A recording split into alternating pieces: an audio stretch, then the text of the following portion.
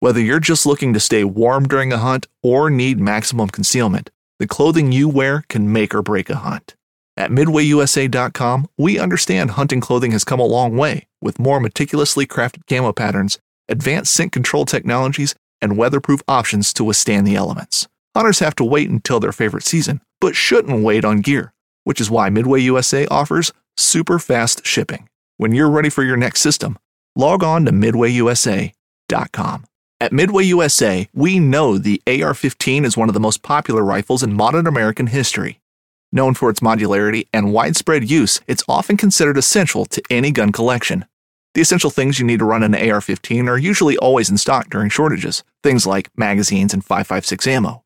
Whether you're looking to buy a new AR-15 or buy parts for your modern sporting rifle, log on and for just about everything for the outdoors, shop MidwayUSA.com.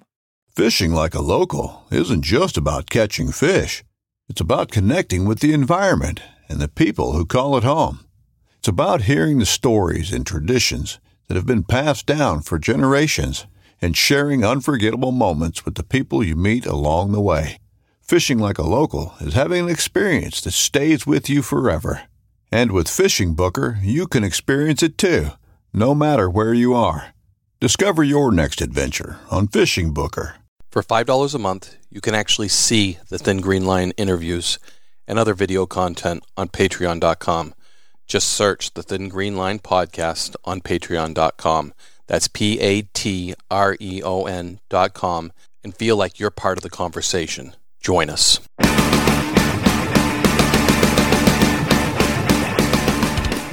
Thanks for tuning in to the Thin Green Line's interview with Barry Kirch. Now here's John Norris, Wayne Saunders, and Barry Kirch for part 2. So that's the cooking standpoint of what you're doing, in the house, on tour, doing grills and stuff. But the outdoor element, cooking over a fire, and we talked a little bit about that. Whether it's a hunt, nomadic survival camp, and I've seen some of the stuff you're doing that I want to dive in with you and explore as we've discussed. Talk about your outdoor cooking, because that's such a neat element of cooking over an open fire.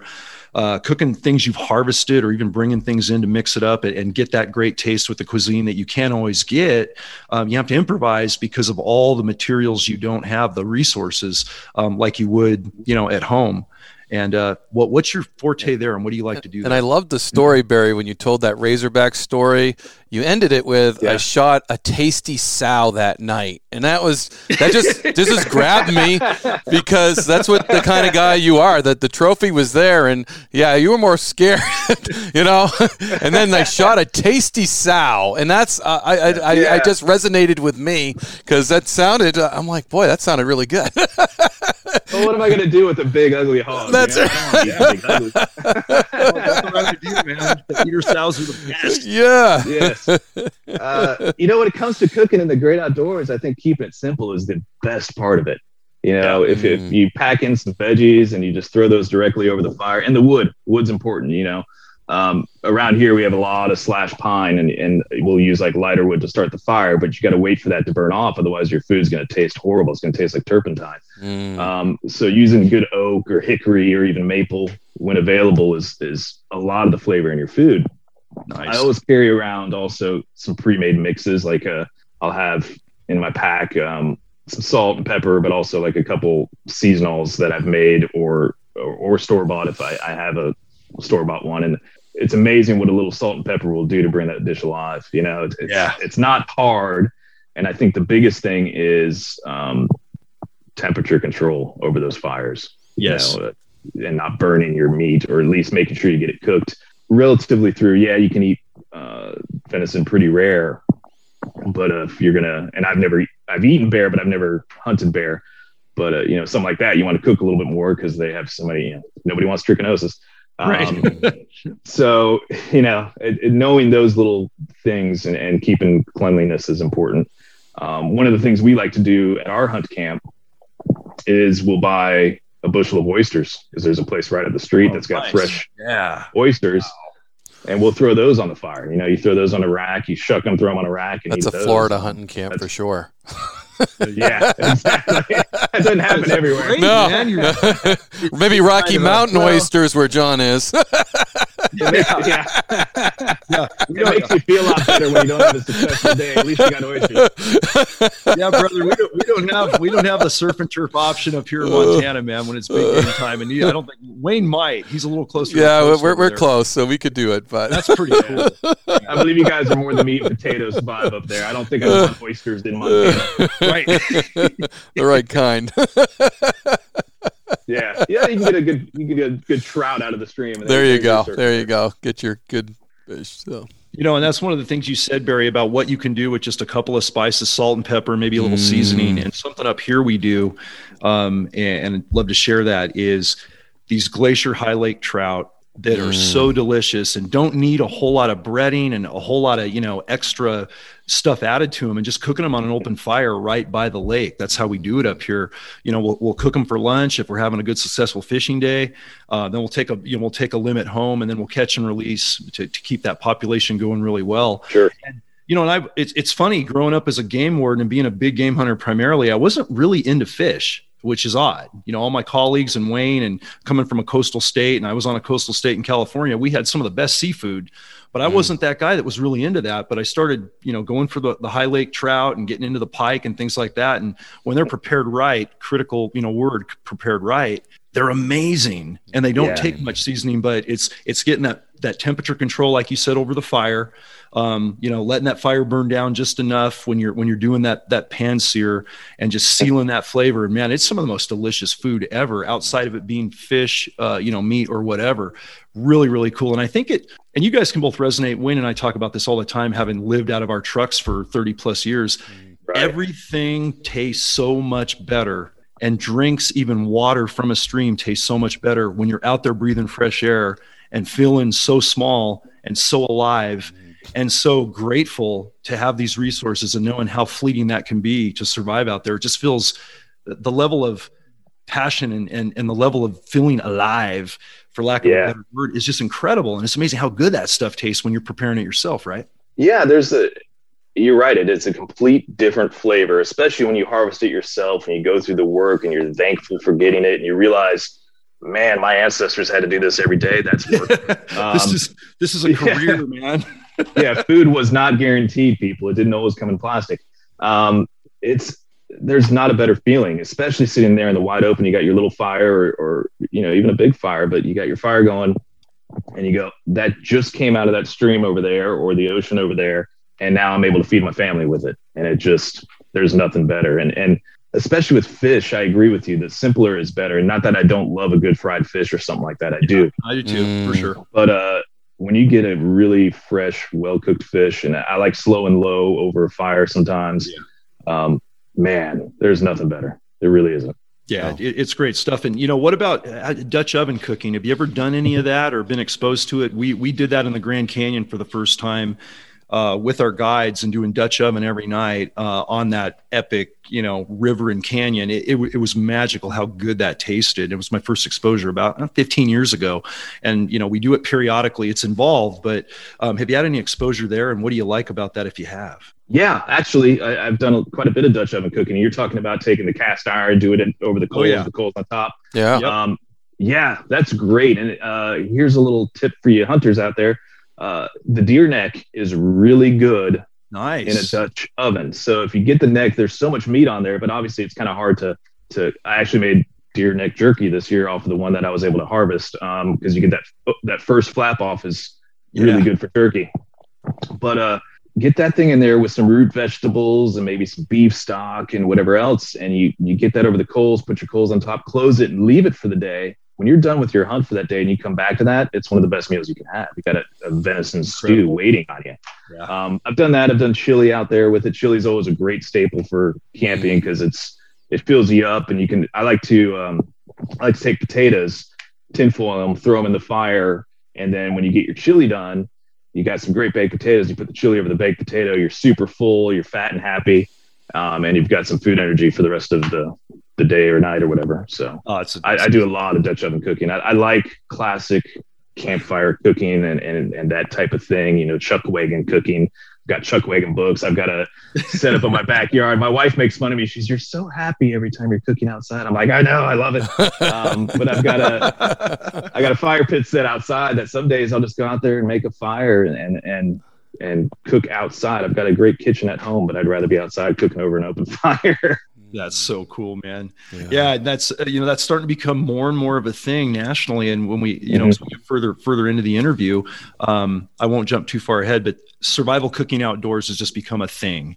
Given what we're facing and the need to be self-sustaining with family and going from there. Yeah, absolutely. Yeah, no, and I think we were to jump into that because you talked about when you open up your freezer that you have stuff in there for prepping and that you're kind of a prepper. And John and I, one of our first interviews was with a friend of mine who is a prepper, and it just opened a lot of doors. And one thing he said to me that really hit me, he's like, how many canning jars do you have on hand? And I'm like, I don't know, a dozen? He's like, well, I know you got 2 big freezers just like I do, Wayne. What are you going to do when your freezers don't have any more electricity? Power goes up. And I'm like, he's like, I'm going to can it. He goes, I got 5 dozen boxes down here, and I'm going to be able to can all my meat with my canning jars. And he's like, and don't look on the internet for that. You better have a good book that tells you how to can meat. And I'm like, whoa, you want to talk about a shot across the bow? I was like, I thought I was pretty prepared.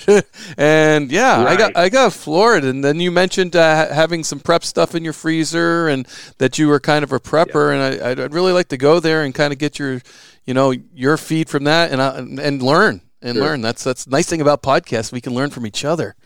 I love it. Yeah. He's right. And I'd like to say I'm as prepared as he is, but I'm not.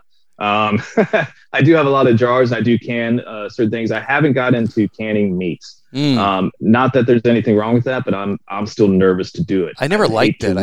I tried it, and I'm not a fan. I can see preserving it for prepping if we don't have power. But I'm not going to eat that on a normal basis. It just comes out, it falls out. It's not my favorite way to eat meat. No, I'm gonna cut that up. I'm gonna put it in a pan and cover it with whatever I can because it's it definitely tastes like canned meat.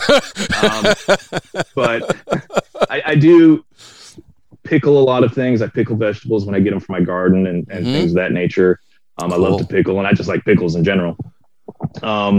But I do have my freezer. I have a backup generator. So, I live in Florida. Hurricanes happen every other year. So you need a generator, and power has gone out here a few times. And I don't want to lose that freezer full of meat. We make fun of, at least the guys that I hunt with make fun of how expensive the meat is from, the time and everything. The per pound of venison is expensive from the time you put in. I don't want to lose that. No. And it's happened. To myself and to one of my hunting partners. He lost a freezer and happened to not be home. We had a hurricane and the power was out longer than I could sustain it, so that was unfortunate. I ended up just cooking a lot of it. But at the same time, I gifted myself one of those Harvest Right freeze dryers, and that is very helpful and does a great job. And now I've got 20-year shelf life stable food that I made. That I know what's in it, and all I have to do is add some water at a hunt camp and I'm good to go. And I try to keep a lot of that on hand. And then I keep a few bug out bags. And, I'm not one of those guys that worries that the world is going to end and our whole infrastructure is going to be gone. And I think we fall in that category too. And definitely we had I don't think that's going to happen. Yeah. But if something like that does happen, I want to at least be able to survive for a few weeks till I figure out what the hell we're going to do. Yeah. And have a plan in that situation. I'm not going to be on my roof trying to snipe people or anything like that, or taking over my neighbor's house. But if I'm out of power, we're going to eat just fine. Yes.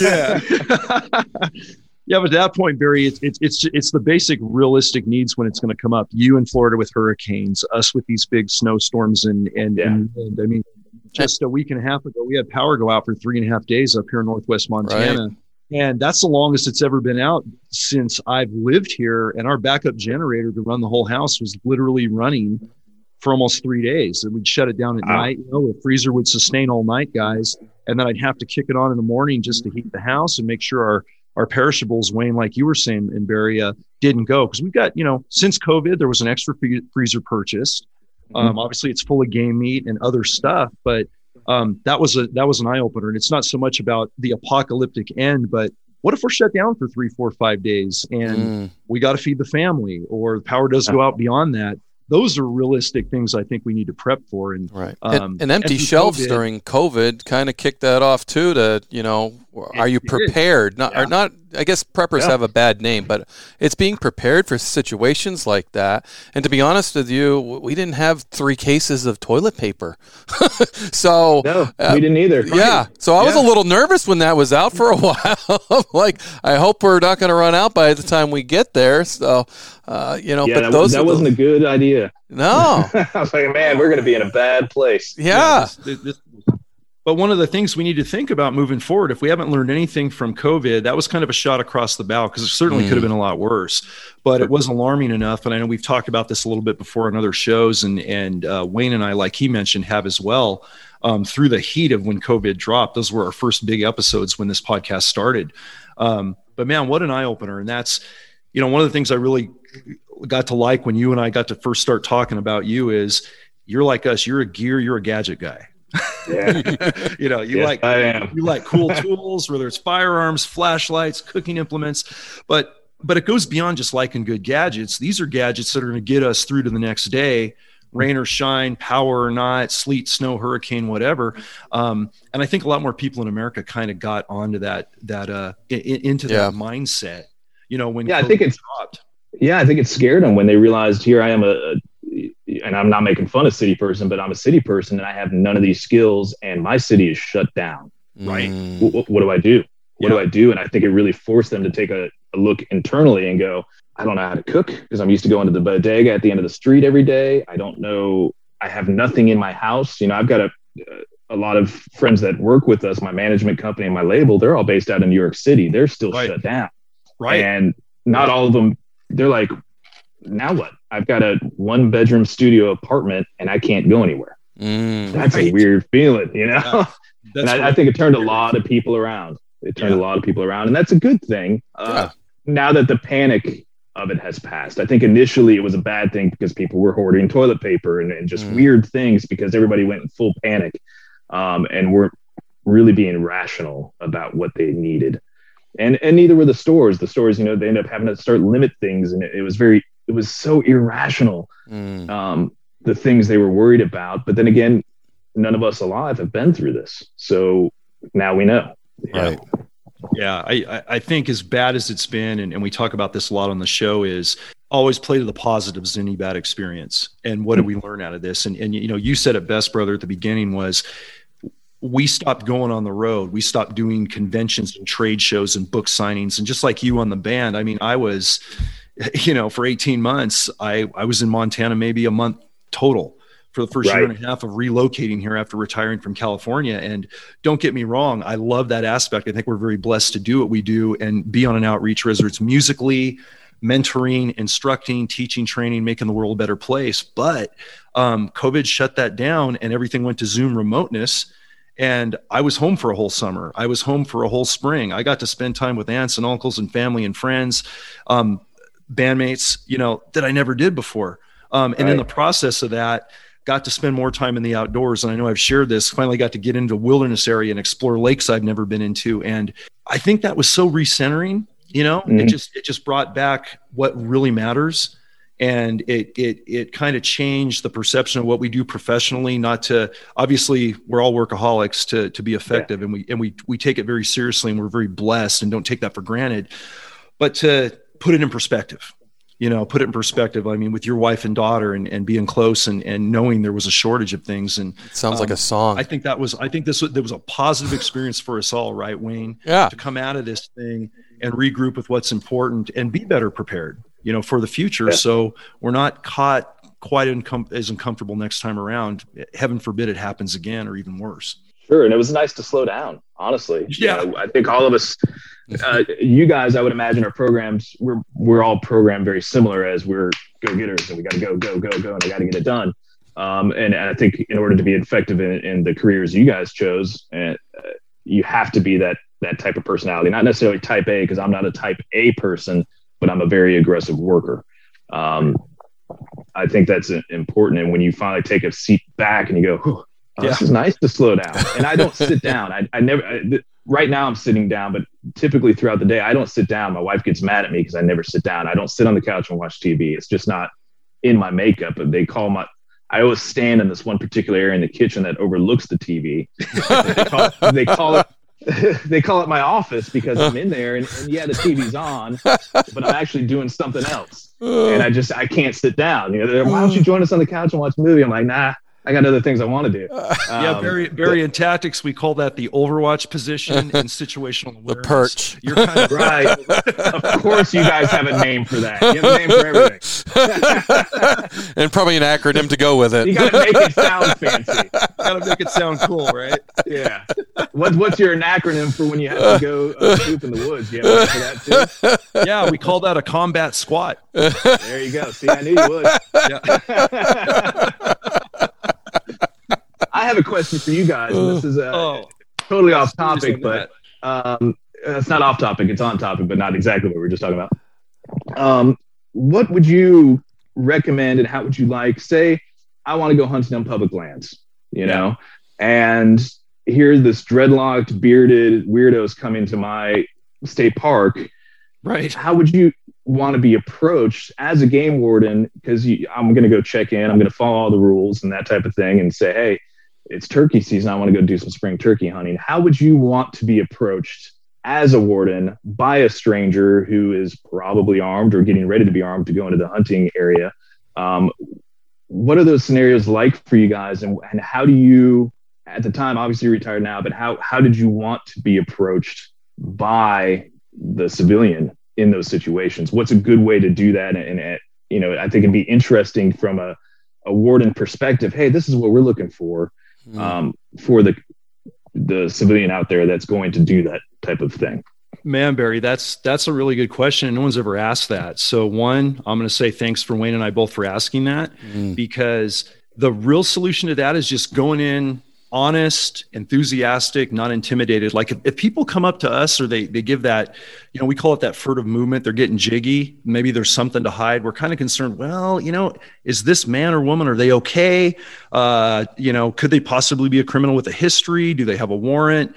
Are they really legitimate sportsmen or sportswomen, conservationists, or are they just out hiding out in the woods? And we get a lot of bad people hiding out in the woods to get off the LE radar. But if if you're not armed and you come up to us and, you know, you say, looking, you know, the rock star hippie, whatever look. There's a lot of people that look like you, Barry, that we deal with. So yeah, I bet. Yeah. You know, there's a lot of hippie outdoorsmen. There's a lot of outdoorsmen look just like you, and we love them. And in our world, brother, it's all good. But it's really that approach. You know, it's just coming in unassuming, you know, not defensive, not giving off a bad vibe, you know, movements. And we can sense that. Exactly. When people are anxious or when people are intimidated by law enforcement, you know, it's that vibe with the same thing on tour. You can just sense it in people, and we sense it all the time. And that's that spider sense, sixth sense that we rely on to survive a bad encounter. And they've saved our lives for both Wayne and I and our colleagues many times. But just coming up friendly, approachable, you know, not defensive, not showing any type of threat where, you know, if you had a gun and it's not in your hand when you're seeing the warden, leave it in the truck. You know, maybe unload it and then, hey, how you doing, sir or ma'am? I'm so-and-so, you know, I'm Barry Kirch from so-and-so, and I'm just coming into this public land area. I'm doing turkeys for the first time. You know, I've only been hunting for about 10 years. Do you guys have any tips? When you approach us like that, we're like, oh man, this is an ally. This is a part of the Thin Green Line. I'm going to pull out all the stops, and so are Wayne. We're going to help you get a turkey. We're going to tell you the hot spots to go. Yep. And if you got your little girl with you, the coolest experiences ever, man, as a patrol game warden was seeing, you know, father and daughter, father and son, any mother, son, whatever combination out there, paying it forward to the next generation. And they're out there on that first hunt, and maybe they haven't harvested an animal and you can get them on track to do so, or you can have that great educational conversation, and or when they do get that animal. And I remember a particular case that resonates as probably a top 5 experience. And it was actually Wayne and Barry when we were filming our Wild Justice Game Warden reality show for Nat Geo, the second season. And I'm on an ATV in one of my wildlife areas in California. And our A-zone deer season, Barry, it's 90 to 100 degrees. It's small black-tailed deer, not a lot different than what you're doing, except guys are kind of spotting and stalking in oak woodlands, and running big mountains. And this young kid, he was 13, 14 years old with his father, got his first A-zone blacktail. It was a little forked horn. It wasn't a monster buck, but it was the trophy of a lifetime, like my first buck. And I took a tiny little crab claw, man, at 14 and a half. And that was the best experience ever hunting, right? To get into it. Like Wayne has same experiences. But I remember they were like 5 miles into the backcountry. They were out of water. This deer is going to spoil. They got to drag this thing partially boned out, and they're getting their butts kicked to get back. And no vehicles allowed in this area. They park in a parking area, and it's all walk-in only. And I did what typically we don't normally do, because I had a whole opening season of hunters to check. I had an ATV in a rack. I had my patrol lab with me. So we adjusted. I took their deer on the ATV, took the deer back to the vehicle, had some water, gave it to them, brought them back some water, and saw them all the way out to the vehicle back to the staging area, so that meat didn't spoil, because it would have broke it. It was just heartbreaking to see this kid with his first deer and knowing that 15 minutes later that meat was going to be gone if we didn't get it. The 1911 is one of the most iconic firearms in history. Designed by John Browning, the 1911 was the standard issue sidearm of the U.S. military from 1911 to 1985. While Colt produced the original, almost every major firearm company has produced its own version. It's wildly revered for its reliability, crisp trigger, and is still a favorite for all types of shooters. Whether you're looking to buy or build a 1911 and just about everything for guns, log on to midwayusa.com. But it was that approach. It was just how cool they were and how honest they were, and they weren't doing anything wrong. And something we see in the Thin Green Line of game wardens that makes it very unique for our job is we don't want to push people away and be that intimidating law enforcement factor that puts a bad tone or a bad taste in anybody's mouth. Now, if you're a deliberate poacher, we're going to come down hard on you, as you should. And you guys too. You guys out there are part of our Thin Green Line as conservationists, and you're turning in poachers because they're decimating what we all love. But that's a very small percentage of who we deal with as game wardens, and that's what made our job so cool. Is they were guys like you. They were allies. They were basically not badged officers, but you guys are an extension of our Thin Green Line, and you're like our little satellites out there protecting wildlife and being informants. So that's what we look for. And when you look at us as allies and you come and seek us out, we're really humbled and really honored by that, because even a majority of ethical legal hunters will say, okay, I haven't seen game wardens that much. I think everything's legal. I did everything I could, but maybe I missed something, and I hope he doesn't talk to me, and we sense that vibe.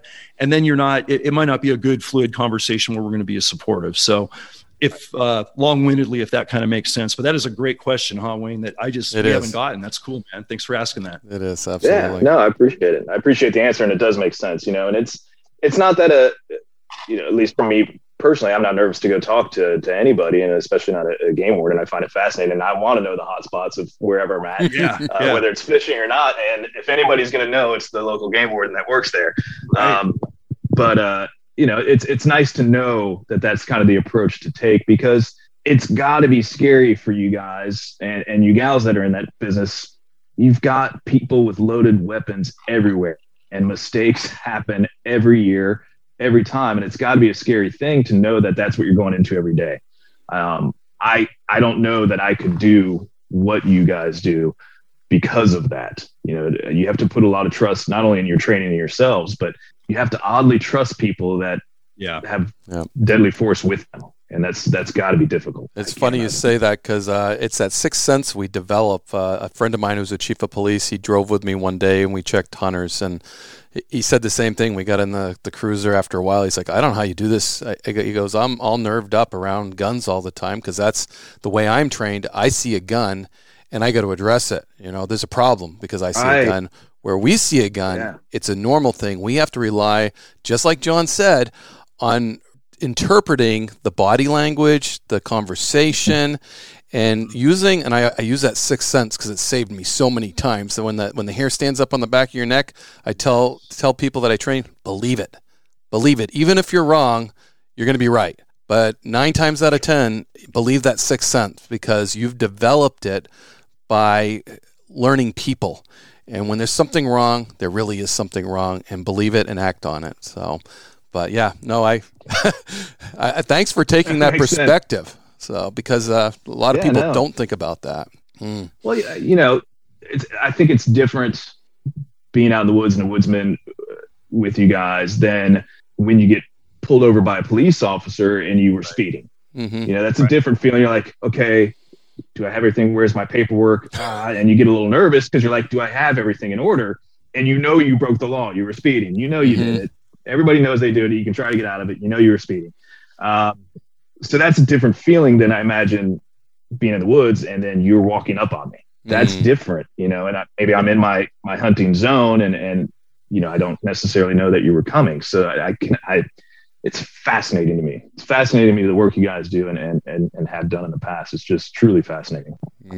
Well, we appreciate it, brother. And one of the things that's so cool about the job and what you just said is you're deep in the woods, you're in a tree stand, and next thing you know, behind you is maybe a camoed out game warden that's behind you, and they've just been watching you for maybe hours. You have no idea. And that's a very unnerving feeling for the hunter. And it's also a very, potentially dangerous situation for us as game wardens. But some of the most heinous violations happen so far in the backcountry, so far behind locked gates, by people really poaching a lot of animals because they're cut off and they don't normally see a game warden, or game wardens don't have that access. But some of the most critical, like wildlife saving cases were illegal baiting operations that I did out in California.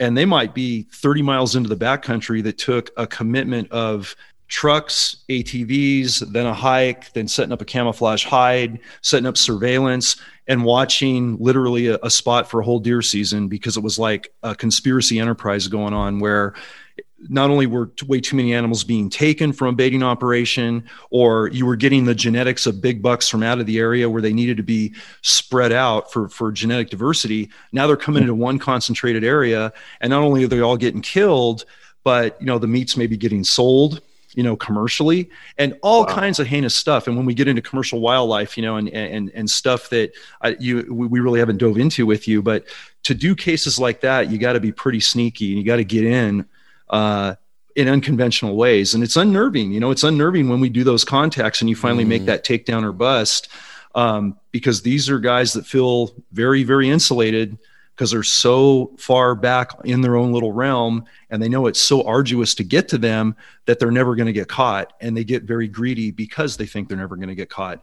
And that's what we call the intentional violator versus the sportsman that just makes a mistake, that we want to give a warning to, and we want to, mentor and kind of nurture that relationship. So it can be unnerving on both sides. It's just, and again, so few are that bad as far as the poaching side. That's a very small percentage, but they all have guns. And when you're that far in the backcountry, you can imagine how that can go. For one, the hunter, a hunter seeing a game warden and then being that game warden that might have to have a contact, maybe issue a citation, seize a weapon. If it is a poaching issue, it's that's the challenge of the job, certainly. And it's something we just try to do as safely as possible. And fortunately, Wayne and I made it out safe after some good careers. Right. And I imagine with those guys, those situations, when you're getting into a poacher of that caliber, they probably have some priors and other things that make it even more dangerous to be around them because they don't care. They just don't. There's no respect there at that point. Yeah, but a guy like you coming up to approach, you're an ally. You're part of the team, man. And once we have that conversation, I know I speak for Wayne and I both. What made us effective as game wardens, and then eventually when we became team leaders and our game wardens, is developing a level of trust with the community and getting a group of informants that are so passionate about wildlife. And they see that, like you as a drummer, you're respected in the rock and roll industry because you're a great drummer, you're hardworking, you're professional, and you're a team guy. It's the same way in our profession. When the public and these are people you don't just get the respect from instantly. Ranchers that have had cattle ranches and hunting clubs, for 100, 200 years. And I'm going back to, lifelong friends in California, for them to trust you to a level where they will call you for a violation. They'll let you onto their property, give you a key to patrol anytime. You have to be there for them, and they have to know that you're going to take care of a problem when a problem arises, and if you don't follow through with that, and you burn that bridge, you might have cut off a whole area, man, of a deer population, an elk herd that you're never going to get on the inner circle, and animals are going to get poached and destroyed that you're never going to be made aware of, especially when you're working your hometown. And so for like Wayne and I mean, I literally spent out of 28 years, 25 of those were in the Silicon Valley where I grew up. So I was actually working my hometown. So there was there was an added element of urgency there to be good to my home peeps, so to speak. Wayne as well. You're in your hometown. So, all that really matters. So developing that reputation and getting friends like you and other guys. And on that note, and a little long-winded, but there's that, what we call the poacher to preacher concept, where I would apprehend a violator that was, he was a regular poacher, not a violent guy necessarily, good-hearted, wasn't doing crazy, heinous other crimes, but he was a chronic poacher. He didn't pay attention to seasons. He hunted big bucks in the rut, in parks, or, whatever. And, you make a case on somebody like that, but you have a conversation that isn't abrasive. You're as respectful as you can be. You're as empathetic as you can be. You don't go overly aggressive, but you say, hey, look, this is horrible what you're doing. I got to take you on this. I got to issue this site. I got to seize this weapon. And I got to be honest, man, you're hurting wildlife for this reason. It's not the way of life you agree with, but this is what I'm about. I've had guys like that come back to me in a year and go, you know what? You were so cool the way you treated me. You could have been a complete ass, because I know I've been poaching for years. I was not that guy that deserved a warning. I admit that. They've been through court. They've had their conviction. They paid their fine. Maybe they've lost hunting privileges for 3 years. Maybe they've lost them in heinous cases forever. And, but say, I really like how you treated me, man. And can I have your number? I know a lot of stuff, and I agree. It's not the way we should be doing things. I don't want to be a poacher anymore. Our thin green line of wildlife resources is so precious. And then I get this informant that end up leading to the best cases that we ever have on the wildlife front, because Wayne and I can't just go out there and patrol and find it. It's a needle in a stack of needles, as low numbers as we are as game wardens for all the stuff going on out there, especially through COVID. So it's those relationships. And that's how I would address you had I not knowing you in the field, and make an ally, and you'd like us, and we'd have that friendship, and, you'd probably be really receptive to helping us out if you did see something.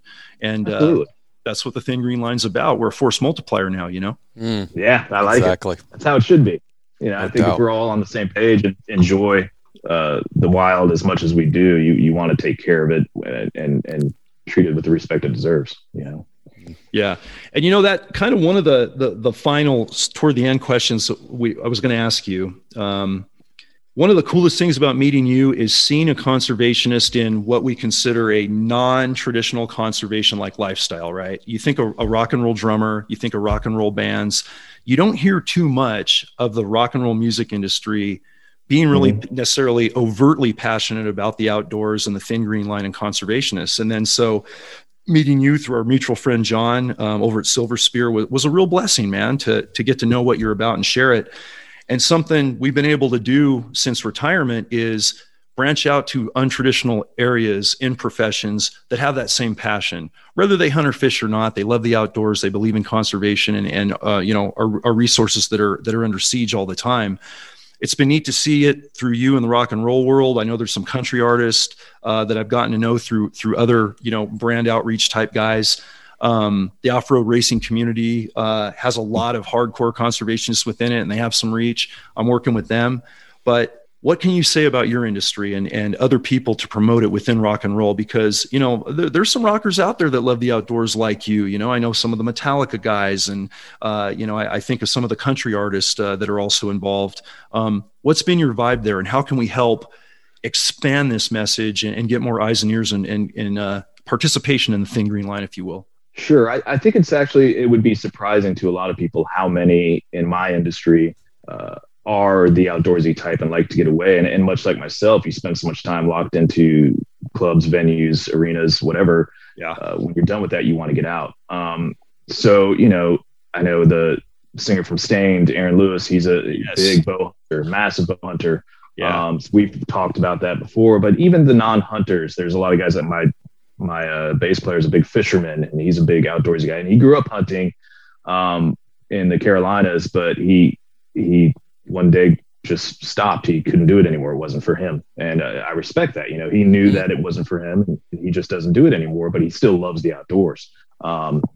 There's a lot of us. And I think we probably could do a better job being more vocal about that. Right. But being in the entertainment industry, sometimes you pick and choose your battles because you don't want to alienate a large portion of your audience. So you got to be really careful about that. Hunting boots are a critical component of any successful hunt. Whether walking a short distance to your blind or trudging miles through rugged terrain, your feet are carrying the load. Without the right boots, you could give up early and lose out on that trophy just over the ridge. At Midway USA, we make selecting boots for your next hunt easier. With just a few clicks of a mouse, you can decide on what's important, like waterproofing, insulation, size, width, and savings. For just about everything for shooting, hunting, and the outdoors, check out MidwayUSA.com. Especially as a younger band, myself being a little more established, I have a little more leeway to go, this is what I'm about. Because some people do frown upon it. That, I know that. But I think from what we could use more is knowing how we can help. Yeah. We have a voice and I could say, this is what I'm about. But where can we do that? How can we help? What organizations can we align with? It's something I'd love to know. And maybe you guys can enlighten me in ways that, and enlighten the people that are eventually going to be viewing this. Where do we go to help? I'd love to know, even locally, and I've thought of this, locally, how can I help conservation where I'm at right now? Do I go to the local game wardens and go, how can I help you? Or, what is that we can do with our power of who we are as people and how many people we can talk to and how we can get out there? What do we do? Right. Yeah, I think one of the coolest things, and Wayne, I think you'd agree with this, is one, being vocal where you can. So having a podcast like this with us with a little bit of reach is great. Something I've noticed with the other podcasts we've done together, the band Shinedown's been putting that out and sharing it, which is really cool. And I hope certainly we'll tag, and if you guys want to share this as well. Great conversation for people to hear without alienating anybody. Because one thing we say within the Thin Green Line is conservation isn't about, you don't have to be a hunter and angler to be all about the Thin Green Line of environment. We are a unifying kind of message, whether you're a preservationist, conservationist, you're anti-hunting, you're pro-hunting. The bottom line is we just want our wildlife species to be balanced. We want our outdoors to be safe. We want our water to be clean. And it's kind of an American, institution that you said it yourself, when you tour all over the nation and you see the amazing diversity of beautiful wildlands we have, from Glacier National Park, where I'm at, and the Cabot Mountain Wilderness, to the Everglades and everything you have out in Florida, to all the cool, hardwood timber that Wayne has up in New Hampshire for bear and moose and everything else. This country is amazing. Absolutely amazing. And I think just by vocalizing that and sharing stories without pushing anybody in any one direction to be a hunter, let's say, but just to appreciate the outdoors is a good method. And then all those, Wayne, some of the conservation agencies like the Operation Game Thieves, a lot of those are nonprofits that we work with. And I'm a former president of International Wildlife Crime Stoppers, which kind of encompasses all of North America, which is a nonprofit foundation that provides grants to agencies that need them, game wardens that need help, because financially sometimes we take it on the chin. And so they have grants that they can actually give out to those people, and for their Operation Game Thief trailers, because one thing we do is we do a lot of outreach to the public, so we show them the poaching. We also show them the success stories we've had with catching poachers. So, you pull up to a fair or a venue with all these deer heads in there, and everybody draws over and comes sees the deer heads, but each deer head has a story there, because it's in there because it was seized. It was an illegally taken deer, moose, turtle. We have a walrus skull in our Operation Game Thief trailer that we seized in New Hampshire because it had scrimshaw on it that was illegal. It's actually fake scrimshaw, so it was probably taken illegal. It could be legally possessed by a Native American in Alaska, could have sold that if it was scrimshaw and signed. But the way it was done was illegal. So that tells us that whole walrus is illegal. So we saw that on a Facebook post in New Hampshire. And we did a warrant. One of my more aggressive guys was like, hey, boss, this is what I found. Can we do a warrant on this? I'm like, And he had all the research already done. This is why it's illegal. This. I'm like, okay, let's do a warrant. We knocked on the guy's door. Rap case for the lieutenant. Yeah, I love it. So we went and got our walrus skull, and boy, does that add some conversation to something? Because here in New Hampshire, there's a walrus skull with ivory tusks in our Operation Game Thief trailer, and I tell that story, and people tell that story, and now we're educating them that we're not just the deer out there checking hunting licenses and drinking coffee. We're doing. You are, but there's a lot more to the job. There is a lot more to. We are doing we are. Gotta keep it balanced, right, Barry? Got to keep it balanced. Yeah. Have your coffee. I mean, there's nothing wrong with that. Yeah. So support us in those other ways too. But that's great. If people want to actually give some financial support, or even memberships are cheap for International Wildlife Crime Stoppers for individuals. I think they're $30 a year, if that. And just to be that force multiplier, had that decal on your vehicle, and to be our eyes and ears out there to help that way is just, it's John's right. We can't do it by ourselves. The best cases we ever made, we didn't make them on our own. We got a tip, and that's cool. Mm-hmm. And breaking down that, the society that I started in and did 20 years, you were a rat if you told the game warden. And I used to have this farmer would tell me a story that was all truthful and factful, but he wasn't being a rat. He'd just tell me a story about how this moose got poached, and if I was going to poach a moose, it'd be in a big Cadillac with a big trunk, and it wouldn't be a big moose, it would be a calf moose. and I asked him, well, what color Cadillac would that be? Oh, it was like a grayish Cadillac, but he wasn't a rat, because it was can't be a rat, be a rat. Man. And I preach, be a rat. Be a rat. Guess what? I'm going to tell the game warden. I'm going to tell him that you're doing stuff wrong. In our recent Warden's Watch with Carlos Gomez, a church guy was out there poaching like crazy, and the guy sitting next to him in the pew knows this is his best friend. He can't handle it anymore. He has to call Carlos because he tells this guy, "Stop poaching. You got to stop poaching." Here's a guy that goes to church every Sunday, is out poaching, and finally his brother church member says, I got to call the game warden. I can't stand this anymore. So please stop him. And that's how we make that case. You can't do that. I don't understand the serial poaching. I don't get it. How many deer do you need? Yeah. I don't understand. This guy was the Robin Hood. He was killing them and having them pay for the butchering. It was more about the kill, I think. It's an interesting scenario. You should No, thank you. I know. It's hard for normal people to wrap their heads around this because it's not normal.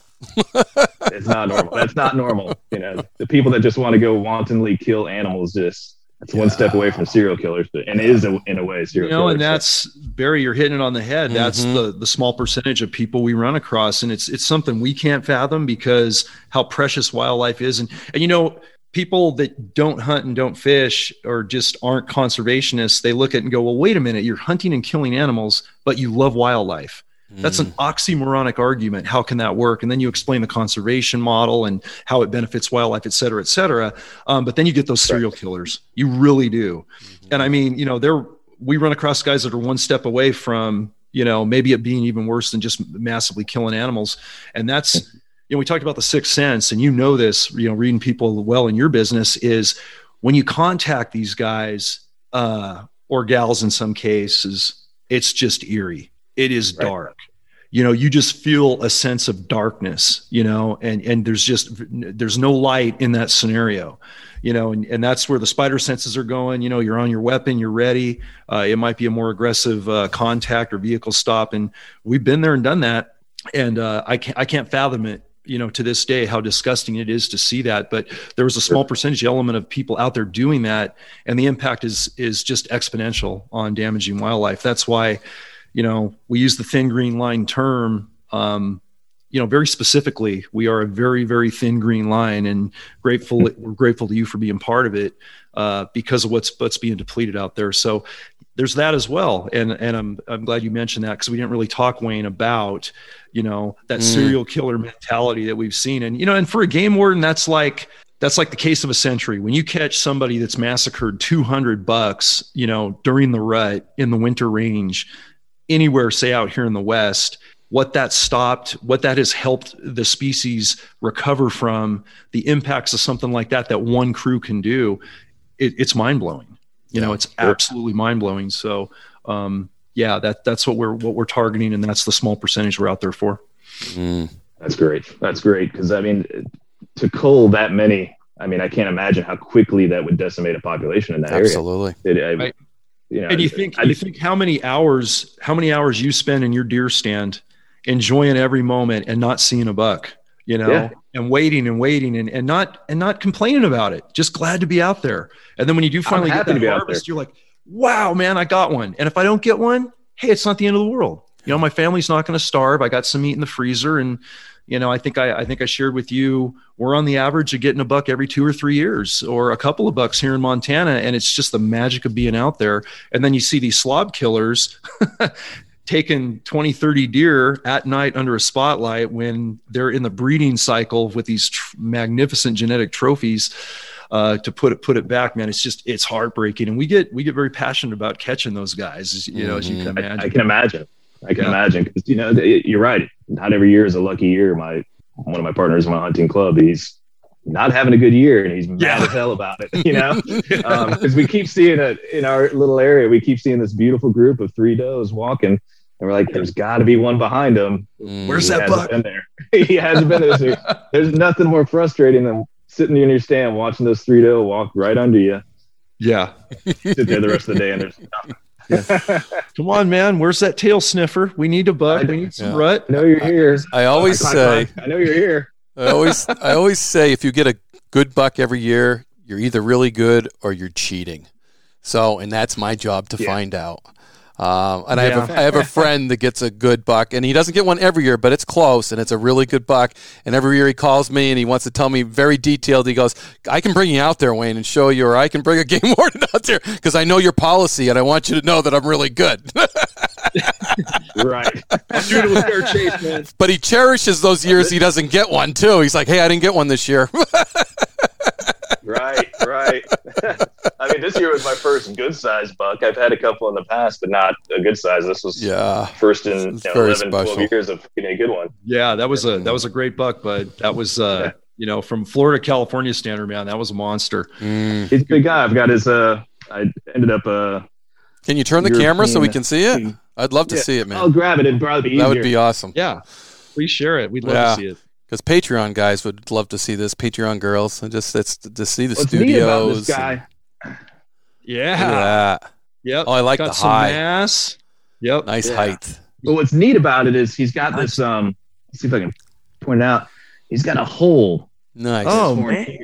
Character. He's got this weird hole that was bored through, and then on the back side you can see where he had a tine broken off here, probably early in the season or something. I can't tell. It just looks so broken off, weird. I love David's got character, and that's what I really like about him. I'm actually going to end up mounting him to a broken cymbal. That would be. I love it. Hey, that's the drummer's mount, man. Josh might have to copy that with one of his deer. That's awesome. I like that. That's awesome. That's personal. He's got some good eye guards on him, Barry. That's cool. Yeah, for Florida, that's a good sized deer. They get a little bit bigger because it's where I hunt is the border of Alabama, and Alabama gets some giants. But for Florida, that's a happy day. Nice. Yeah, congrats, bud. That's great. Yeah, great. Definitely. So as we kind of wind down, bud, is there anything you want to tell our audience from the standpoint of what you stand for, what you'd like to see out there, what we all do together moving forward on the Thin Green Line? I think the most important thing and the biggest takeaway is, two things: to keep learning, because I know I am, I'm young in some of this. I'm old in tooth when it comes to being in nature and fishing and things like that, but I'm very young in the hunting area. But also, none of that matters if you don't go out there and just enjoy nature. I think it is being lost on our younger generations and on people in general. They don't realize how special nature is. I'm very lucky that I enjoy it, and I'm teaching my daughter to enjoy it, and she's very much into it. She's not into hunting at all, but she enjoys nature.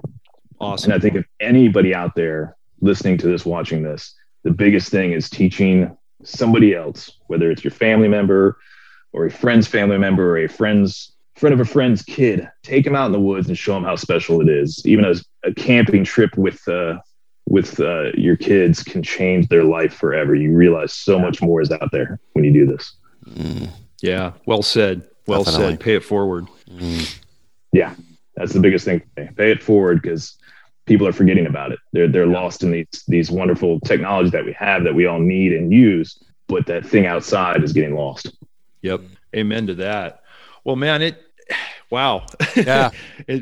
Great covering a lot of good stuff, man. It's fun. I enjoyed this a lot. Yeah, we did too. Thanks for coming on the show. It's been good to finally break this down with you. And Thanks for having me. Look forward to seeing you on the road, and hope you guys get back on the band track sooner than later. And best to your bandmates and all that good stuff. Thanks again. Appreciate it. Thanks for having me. And again, if you guys ever need anything in the future, I'm here. So don't hesitate to ask.